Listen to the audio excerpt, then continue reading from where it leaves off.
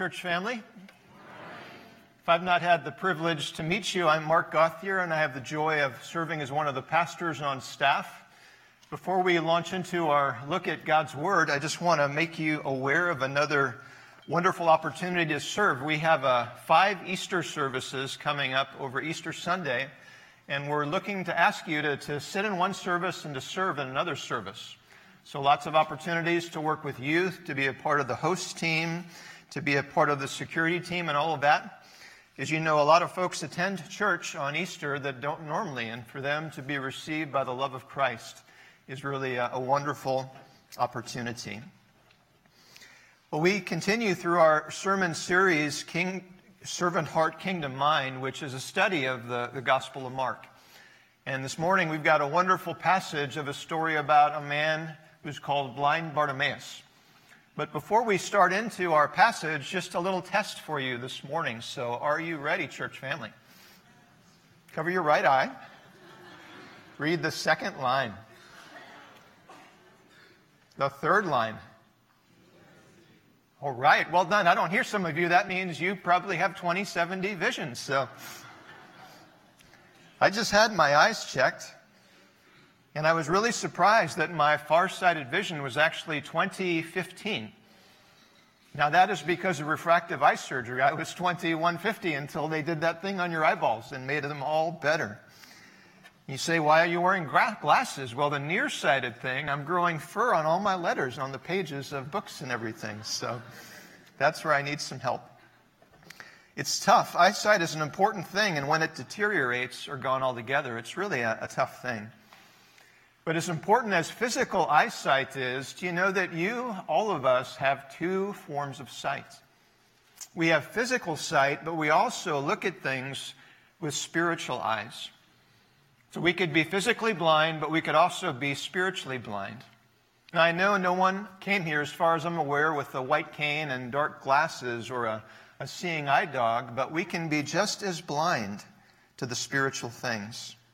That we don't see the reality of who Jesus is, His love, and His redeeming purposes for our lives. And today we're going to look at a man by the name of Bartimaeus, and though he was physically blind, he had better spiritual eyesight than anybody else around him when this story was shared with us. He possessed the eyes of faith. And with the eyes of his heart, he saw who Jesus really was. So let's take a look at our text this morning, the Gospel of Mark, chapter 10, starting at verse 46. This is the Word of God. And they came to Jericho, and as he was leaving Jericho with his disciples and a great crowd, Bartimaeus, a blind beggar, the son of Timaeus, was sitting by the roadside. And when he heard that it was Jesus of Nazareth, he began to cry out and say, Jesus, Son of David, have mercy on me.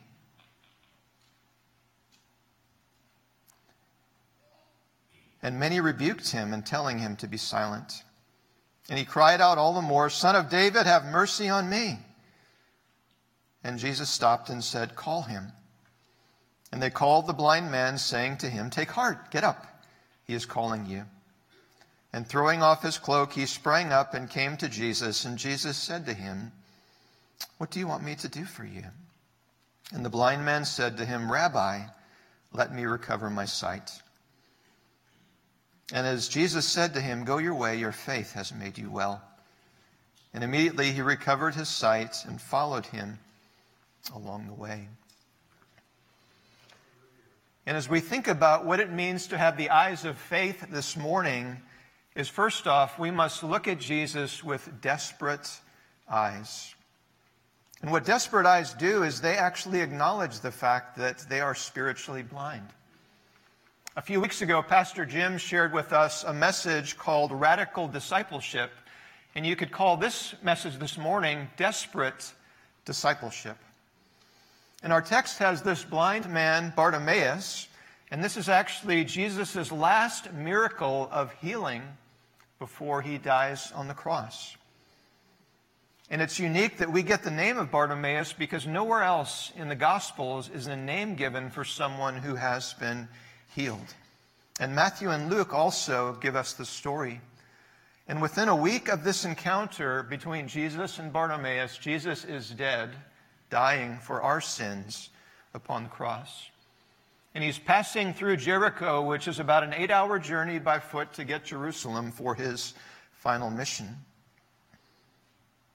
For a blind person in Jesus' day, that was not easy.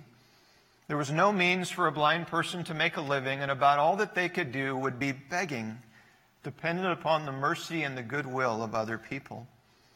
All he could hope for was enough for a few scraps of food, and he was truly living a day-to-day existence. And to add to the hardship, those that were disabled or handicapped were also often looked at as being under the judgment of God. What did they do wrong to deserve this very thing? Bartimaeus was one of that society's invisible people. And our story occurs just a few days before Passover, the highest holy day for the Jews. And that was a good day for a beggar, actually. The foot traffic increased, and people were generally in a little bit more charitable mood, so you might get a few more coins to make it through the day or even a couple of days. And what's amazing about Bartimaeus is that he was a man physically blind, but with eyes of faith. He was seeing things better than most people at that moment. Blind people often have incredible sense of hearing because they have to rely on their other senses. And as he is on his roadside, hoping for the generosity of the crowd, all of a sudden he hears the word that Jesus of Nazareth is passing by. Now, there's nothing especially unique of using the of somewhere. It really just connected a person to a place. Kind of like Alice of Atlanta or Sam of Seattle. You know where they were from. But for Bartimaeus, what he was doing is he was crying out, Jesus, Son of David, have mercy on me. And Son of David was not just a phrase to help ground you to great-great-grandfathers.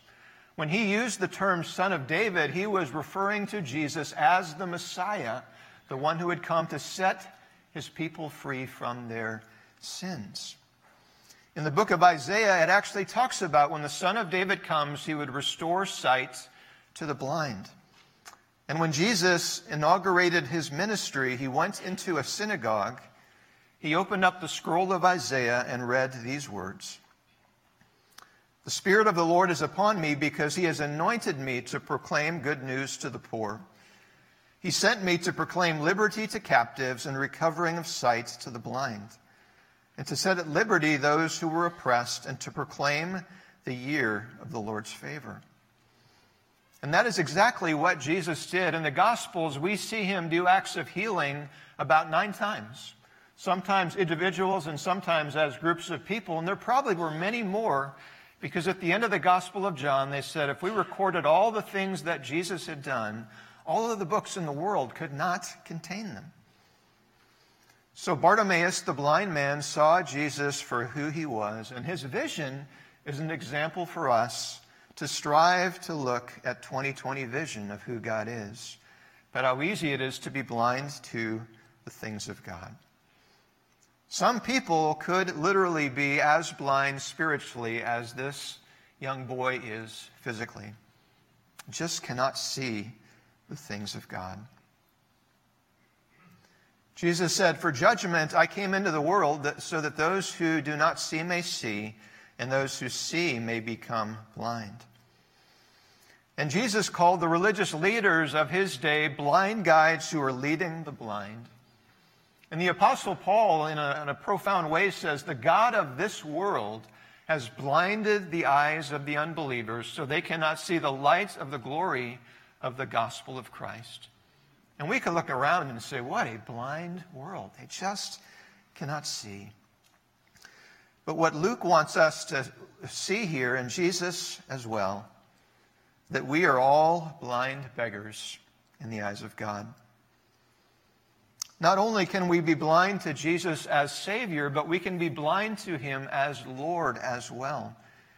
Even his disciples had lapses of spiritual blindness where they lost the gaze of who Christ was. Jesus asked Peter, Peter, who do you say that I am? Well, you are the Christ, the Son of the living God. Well done, Peter, you got it. And then Jesus talks about the fact that he must die on the cross for his sins, And Peter rebukes Jesus and he says, "Get behind me, Satan." Even the disciples, even his closest friends that spent the most time with him had lapses of blindness. This is what he said to his disciples. "Do you not yet perceive or understand? Are your hearts hardened? Having eyes, do you not see? And having ears, do you not hear? And do you not remember?" Jesus wants us to see with eyes of faith. And the crazy thing about this is sometimes when we think we can see, we are in fact blind. And Jesus actually challenged and rebuked the whole church in the book of Revelation because of this condition. "For you say, 'I am rich, I have prospered, and I need nothing,' not realizing that you are wretched, pitiable, poor, blind, and naked." We must acknowledge the fact that you and I entered this life spiritually blind. And we cannot see Jesus apart from who he is, but by crying out for him and asking him to give us eyes to see. And to realize even when we see him, our eyesight can deteriorate and we forget who he is. And so to have eyes to see, we need to acknowledge our need for mercy. Bartimaeus cries out in a loud voice, "Jesus, Son of David, have mercy on me." And what did that mean? Why would someone cry out that cry? What were they hoping to receive by that? You see, to have mercy means to feel sympathy with the misery of another, especially such sympathy with which manifests itself in action. And when someone cries for mercy, you know they are in a place of deep need and they are unashamed of that need that they have. And what motivates them to cry out is to know that someone before them has the possibility to give them the very thing that they so desperately need.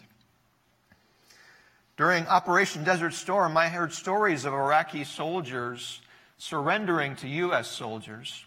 And they had been fed propaganda of what would happen if they were to do this. And instead of violence and punishment, they received grace, mercy, food, water, and kindness. In Star Wars, Episode 4, Princess Leia pleads to General Kenobi for help in their struggle against the Empire. The holographic message, "Help me, Obi-Wan Kenobi, you're my only hope." And I know the danger of this illustration. It'll be the only thing that Pastor Tome remembers. So pray for him that he gets the rest of the message as well. But just like Obi-Wan cried out, "Help me, Jesus. You are my only hope."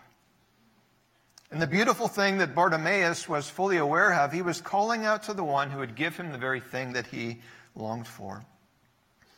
What was true for him is also true for us because of who God is, the God of mercy.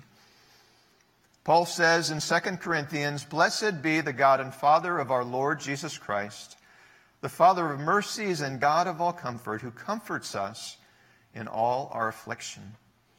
Isn't that amazing? You and I can cry out to God in our deepest need and know that our prayers are not hitting the ceiling. They're not bouncing off of deaf ears. They are lovingly heard by your Father in heaven, who has adopted you as a beloved daughter and beloved son, and he invites you to call him Abba, Papa, Daddy. This is your God of mercy. Moses on Mount Sinai encountered God in a powerful way. It says, "The Lord descended in the cloud and stood with him there and proclaimed the name of the Lord. The Lord passed before him and proclaimed, the Lord, a God merciful and gracious, slow to anger, and abounding in steadfast love and kindness, keeping steadfast love for thousands, forgiving iniquity and transgression of sin." God's name is merciful. And to say the name of God as mercy means it is central to his character and who he is. When you cry out, "God, have mercy on me," you are calling out to the God whose name is mercy. In the Gospel of Luke chapter 18, Jesus tells a story of a Pharisee and a tax collector coming together in the synagogue to pray. And the Pharisee was a part of the religious elite, and his prayer was almost posturing, bragging about his comparative goodness compared to all of the other people. And this tax collector is in the back of the synagogue. He wouldn't even raise up his eyes, just beating his chest, saying, God, be merciful to me, a sinner. Bartimaeus was asking for God's mercy in the same way. And Martin Luther tells us that we need to take God's mercy personally. He says this: the religion of the Bible lies in the right use of personal pronouns. I, me, mine, yours, you. Anyone can say the Lord is shepherd, but faith, however, says the Lord is my shepherd. I shall not want. And it is Bartimaeus' bold use of pronouns that he finds salvation. Jesus, Son of David, have mercy on me. Rabboni, I want to see. Jesus, Son of David, do this for me. And Jesus responds, your faith has saved you, not faith has saved you. Your faith has saved you. And it was and it is directly personal as that. Have mercy on me. And Luther goes on, who is this me? Even I, Martin Luther, a wretched and condemned sinner. This word me is full of saving faith. Yes, me, even me, who am such a wretched and miserable sinner. Say me with all your might and print this pronoun indelibly upon your heart.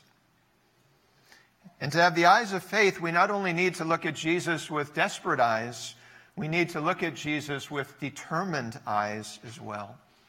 And determined eyes have a tenacious faith. Tenaciousness is an urgent persistence. A persistent person is someone who's asking for the point of something, even to the place of being troublesome. And Jesus tells a story. Suppose a man goes to a friend's house at night and asks for some loaves to feed an unexpected guest. The friend refuses, saying, I'm already asleep. I can't get out of bed. Leave me alone. But the man doesn't give up. He keeps knocking and keeps knocking. And Jesus finally says, I tell you, though he will not get up and give him anything because he is his friend, yet because of his impudence, he will rise and give him whatever he needs. Bartimaeus saw Jesus, a blind man with the eyes of faith, cries out with hope. But what's the first thing he hears? Shut up, Bartimaeus. They rebuked him for calling out for help. Sometimes the disciples did this as well. They were running screening operations to keep people who needed to see who Jesus was from him in the first place. Now just imagine what this would be like. Here comes your only hope. You cry out and reach up a hand and you get your hand slapped away. How easy it would be just to go back to your place begging and to get back to a place of hopelessness. But what does Bartimaeus do? He just cranks up the volume. Jesus, Son of David, have mercy on me. You aren't shutting me up, you people. Charles Spurgeon spoke about this kind of prayer in this way. Bulldoggedness for God. Take the gates of heaven and shake them with your vehemence as though you would pull them up, post and door and all. Stand and mercy's door and take no denial. Knock and knock and knock again as though you would shake the very spheres. But what you would obtain an answer to your cries. The kingdom of heaven suffers violence, and violent take it by force. Cold prayers never win God's ear. Draw your bow with your full strength, and if you would send your arrow up so high as heaven. It's a kind of faith that God calls us to, and it's one the Puritans called importunity. It's praying like a pit bull, biting down on something and not letting go until the Lord gives you the answer of what he desires to give you. Praying to the point of pestering, locking on to that target with awesome determination. The eyes of faith also have a hopeful faith. What makes someone tenacious in their prayers? It's a hope a hope that they are addressing the one that can give them the very thing that they're desiring to do so much. So what was Jesus' response to this stubborn man? And Jesus stopped. That is so beautiful. Jesus stopped. Now, if I was the director of a movie about Jesus and I was doing this scene, I would have a camera on the sandaled feet of Jesus as he was walking along. And you hear the din of the crowd that is making its noise. And then just above the crowd, you hear a voice saying, "Jesus, Son of David, have mercy on me." And I picture the motion slowing down and those sandaled feet stopping in a little cloud of dust. And the feet pivot, and something beautiful happens. Now, this is really remarkable because Jesus was on his way to Jerusalem. He was walking the path of his crucifixion. And how easy for someone to be so overwhelmed by the mission to say, "Don't bother me, I'm on my way," moving like a snowplow. But what did Jesus do to the cry of mercy? He stopped. He stopped. The Savior who would die for our sins was the one who stopped because of a man cried out for mercy. And to know that Jesus stops for you as well. Daniel Aiken said that he was teaching his disciples the art of stopping. Cry out to Jesus with persistent hope in your prayers and know that he is a God who stops for you. The Psalms talk about this form of prayer as crying out. In Psalm 22, "To you they cried out and were rescued. In you they trusted and were not put to shame. For he has not despised or abhorred the affliction of the afflicted, and he has not hidden his face from him, but has heard when he cried to him." The beauty of these types of prayers is that they are heard by a merciful God, and they are an anchor for our souls. Jesus will stop and listen for you. And after the cry and the stopping, what does Jesus say? Call him. And now all these folks that were telling him to shut up says, "Now take heart, he's calling you. Come to Jesus." Jesus is the God who not just calls, but he calls people by name. He knows you. Before you were formed in your mother's womb, he knew you. And he hears your cry. So the third thing for us to have eyes of faith is we have to look at Jesus with devoted eyes. And devoted eyes see Jesus as our Lord. In response to Jesus' call, what does Bartimaeus do? He throws off his cloak and moves to Jesus. Now, that cloak was probably one of the only things a poor blind beggar possessed, and he would lay out that cloak with the hopes that the change would be laid on that cloak. And can you imagine a blind man trying to backtrack to find a cloak and change? It probably got stolen while he was there. But none of it matters to Bartimaeus. Jesus is calling, and he is moving out to him. And he asks him this beautiful question: "What do you want me to do for you?" What a grace and hope-filled question. The Messiah, the Son of God, is responding to Bartimaeus. Now, if you were here last weekend, you remember Pastor Tome talking about Jesus asking a similar question. And two of his disciples, James and John, tee up and say, "Master, we want you to do whatever we ask you." And their response showed vain, greedy, self-serving hearts. When I was serving as the senior chaplain for a 2-star command, I was giving him a monthly office call and a briefing about the health and the welfare of the command. And he'd asked a few questions, and then at the very end, he looks at me and says, "Mark, what can I do for you?" Now that's a sweet question when a general asks you, "What can I do for you?" Could have been tempted to say a lot of things. How about a stellar evaluation report? Could I have a follow-on assignment to Hawaii? That would be really awesome. How about a really sexy medal to put on my uniform? That would be great. But fortunately, when he asked the question, it provided me the opportunity to ask for his help and support to go to Iraq and Afghanistan to visit our deployed chaplains and do care to the caregiver and see how the leaders and the troops were doing. And guess what? Because that commanding general said, make it happen, all of the red tape got split and all of the doors opened, and we were able to do that. So Bartimaeus is asked the same question, and he replies, Rabbi, let me receive my sight. He wants something so simple that most of us took it for granted when we woke up this morning, but so life-changing when you have it. And the beauty of what brought him to this encounter was it was his spiritual eyesight that brought him to Jesus so he could receive his physical eyesight. He cried out for mercy, and he got it. And when Bartimaeus cried out to Jesus, the original Greek uses the term Rabboni, not rabbi, which literally means my master, my Lord. He was professing his faith in Jesus.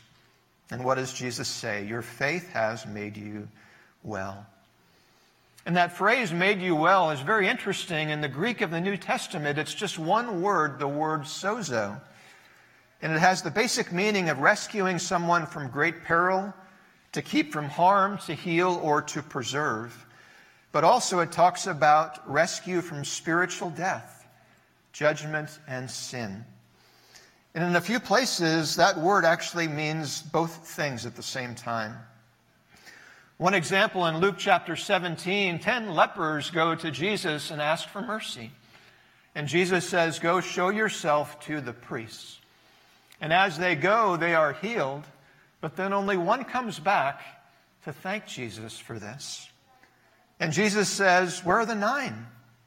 And then he says to this one man, your faith has saved you as well as healed you. And I think the very same thing is happening when Jesus is saying this to Bartimaeus. There's a spiritual and a physical work that's taking place. Fanny Crosby was a famous hymn writer who wrote over 8,000 hymns. And due to a medical mistake as a child, she lost her eyesight. And once a preacher wanting to console her saying, isn't it sad that God has given you so many gifts, but he doesn't give you the gift of eyesight? And her response is amazing. She said if she had one wish in this life, it was that she wished that she could have been born blind. Because she said this, because when I get to heaven, the first face that shall ever gladden my sight will be that of my Savior. Now those that see Jesus with the eyes of faith also make Jesus' way our way. See, after Jesus heals the man, he says, go your way, your faith has made you well. And what does Bartimaeus do? Immediately he gets up and starts following Jesus. You see, authentic faith has feet attached to it. If you are believing in the Lord, you are moving in the direction of the Lord, and you are merging your life with his. And Luke even says that he went along the way glorifying God. Now, if you were blind and you were healed, think of all that you might do. Now, pardon the dad humor there, but if I was healed of my blindness, I think I might want to go sightseeing. Wouldn't you want to look in the face of those that you love? Wouldn't you want to see the beauty of a sunset? Just the joy of watching children play around you. But Bartimaeus was content that the one person that he wanted to look at was Jesus and to follow him. And remember, he was only 7 days before he was crucified. And what awesome and awful things that Bartimaeus would see as he walked this way. Some believe that Bartimaeus' name is given because he has a significant role to play in the early church. What a gift the man with eyes of faith now received his physical sight from the one who was his Lord and Savior and healer. Now, what does that look like when someone models the eyes of faith in a powerful and amazing way? Recently, World Magazine shared the story of Nightbird. I know Pastor Tom shared about her in the summertime, but it's worth going back to her life. Her name is Jane Marzuski, known as Nightbird, and she stole the hearts of Americans on last year's America's Got Talent. Standing before Simon Cowell and the other judges, she shared the story that she had terminal cancer. And then with a beautiful and haunting voice, she sang a song called it's okay. And for it, Simon gave her the golden buzzer, but she couldn't continue because of the advancement of her cancer. The World Magazine article writes, it wasn't just her beautiful voice or vivacious presence in the midst of advancing cancer that so many fell in love with her. Her raw and emotive words were often marked by reckless hope. And even though she had given a 2% chance of survival, viewers struggled to comprehend where the courage came from. And with her cancer steadily advancing, an interview on CNN says, I'm planning my future, not my legacy. Some would call this blind denial, but I prefer to call it rebellious hope. And a year ago, she wrote these words in her blog. Count me among the angry, the cynical, the offended, the hardened. But count me also among the friends of God. For I have seen him in rare form. I have felt his exhale, laid in his shadow, squinted to read the message he wrote for me in the grout. I'm sad too. I know it sounds crazy and I can't really explain it, but God is in there even now. I've heard it said that some people can't see God because they don't look low enough. And it's true. If you can't see him, look lower. God is on the bathroom floor. Jane Marzuski succumbed to cancer on February 19th. And although the Lord did not heal her physically, she received the ultimate healing in the presence of Jesus. And eyes that saw Jesus well saw him in perfection as she stood before the one she loved so much. Before our next steps, I want us to listen to a song that Tony's going to sing us called Blind Bartimaeus. And it captures the essence of this story, and you're going to love it. My name is Blind Bartimaeus. Begging for something that I can't even see. Caught up in my situation, too useless eyes in a town of antiquity. Little bit of change is my ambition. Maybe some scraps of bread to make it through the night. Not much could change my disposition. I'm just trying to keep up with the desperate appetite. In a place near Jericho, where the crowds don't seem to show love to a man like me. That's alright, yeah, that's okay, 'cause my story's about to change. Yeah, my story's about to change, yeah. Heard the crowd witness some excitement. Some said the Messiah would set people free. Oh, I knew my only hope was somewhere close by. So I cried out, Son of David, have mercy on me. Shut your mouth, blind Bartimaeus, some said in the crowd. Oh, but I can't take this darkness anymore. Jesus called me forth, then he spoke with power. And the first thing that I saw was the face of the Lord. In a place near Jericho, where the crowds don't seem to show love for a man like me. Well, that's alright, yeah, that's okay, 'cause I've been healed in Jesus' name. I've been healed in Jesus' name, yeah, and I'll never be the same. Oh, I'll never be the same, yeah. In a place near Jericho, where the crowds don't seem to show love for a man like me. But that's alright, yeah, that's okay, 'cause I'll never be the same. Oh, I'll never be the same. I've been healed in Jesus' name. I've been healed in Jesus' name.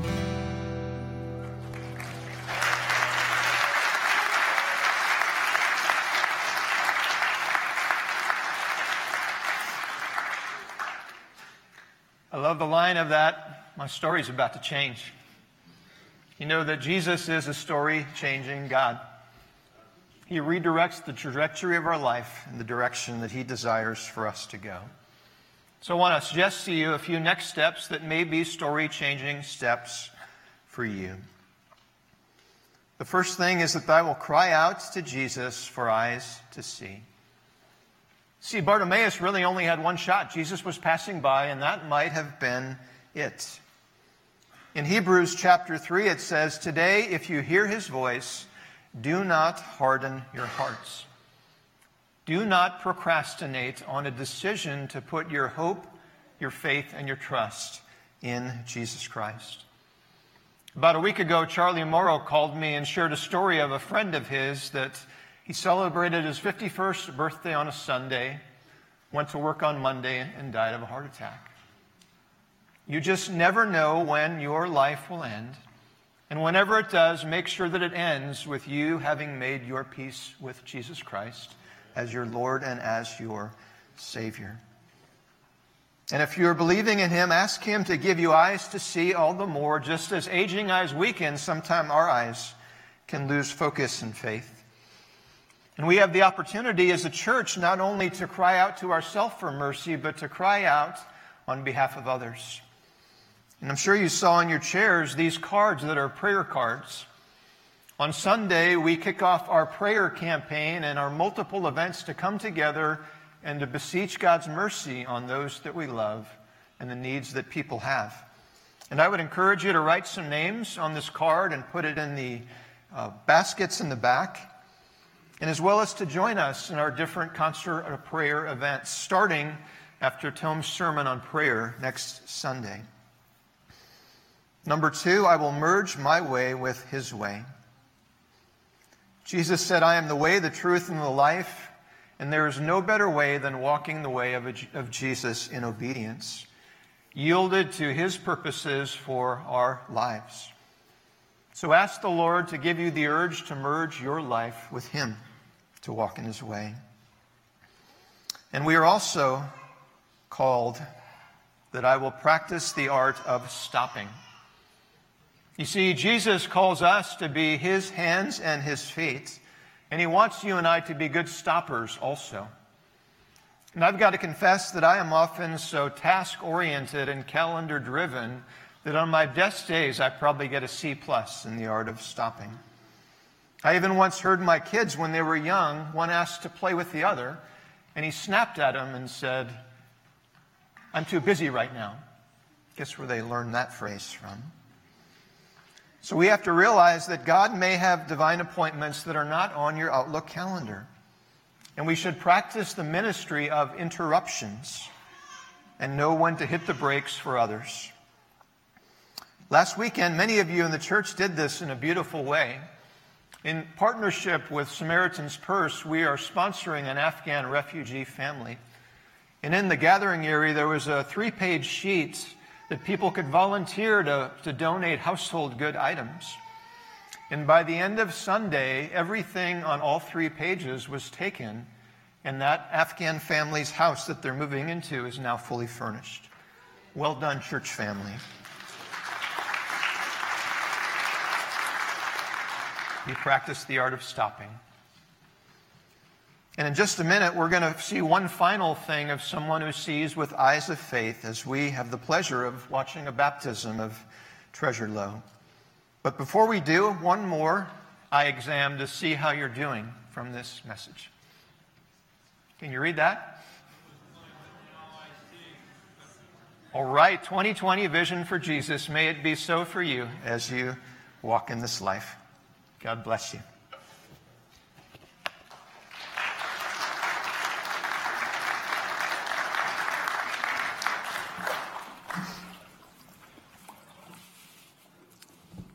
Thank you so much, Pastor Mark. Hey, good morning, everybody. So as Mark said, one of the results of seeing Jesus with eyes of faith is following him and obeying through water baptism. When Jesus was on earth, he gave us the Great Commission. He said, "Go therefore and make disciples of all nations, baptizing them in the name of the Father and the Son and the Holy Spirit." So Jesus clearly intended for baptism to be an indicator, a sign that we are his disciples, that we are following him by faith. And I have the special privilege of baptizing a dear friend. This is Treasure, so come on down, Treasure. If you're over here and you can't see very well, you're welcome to stand or move around so you can see around the drum cage there. Hey, this is Treasure Lowe, and he is getting ready in a couple of weeks to head off for Air Force basic training. And he's been a special friend and part of Lake City for about 5 years. Treasure actually got married a couple of years ago and then got stalled because of COVID. And anyway, Treasure, Jael, and this is their little baby, Ariana, who was born about a month ago. Very special. So congratulations. And since he is taking off in just a couple of weeks for boot camp, he wanted to get baptized before he goes. And love that kind of faith. So I'm going to ask him some questions and then we'll do it. So have you trusted Jesus Christ as your personal Savior? Yes. Can you tell us about that, please? Yeah. As I was born in Democratic Republic of Congo in Africa, so I attended so many churches which is Christian, so such as Catholic, Salvation Army, and the Protestant. I knew what was right and wrong in the life of a Christian, but I was only a religious person. Until one day when I was in the 20s, one of the local churches had to show the movie in a public place. So while I went there, I watched Jesus' movie. So during the movie, I felt sad deeply in my heart and heard the voice repeatedly telling me, Jesus loves you unconditionally. So I decided to surrender and accepted Jesus that day. And I became a true Christian. Thank you.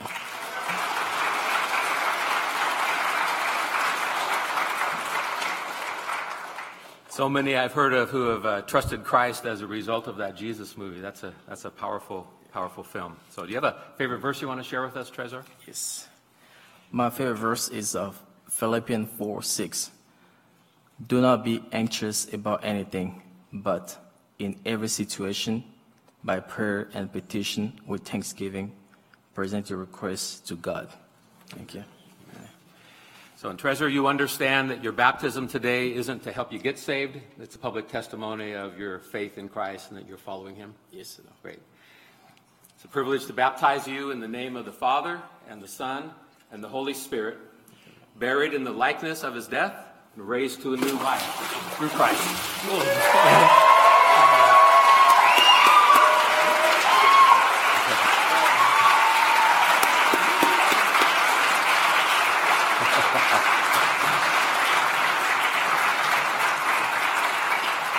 Let's pray together.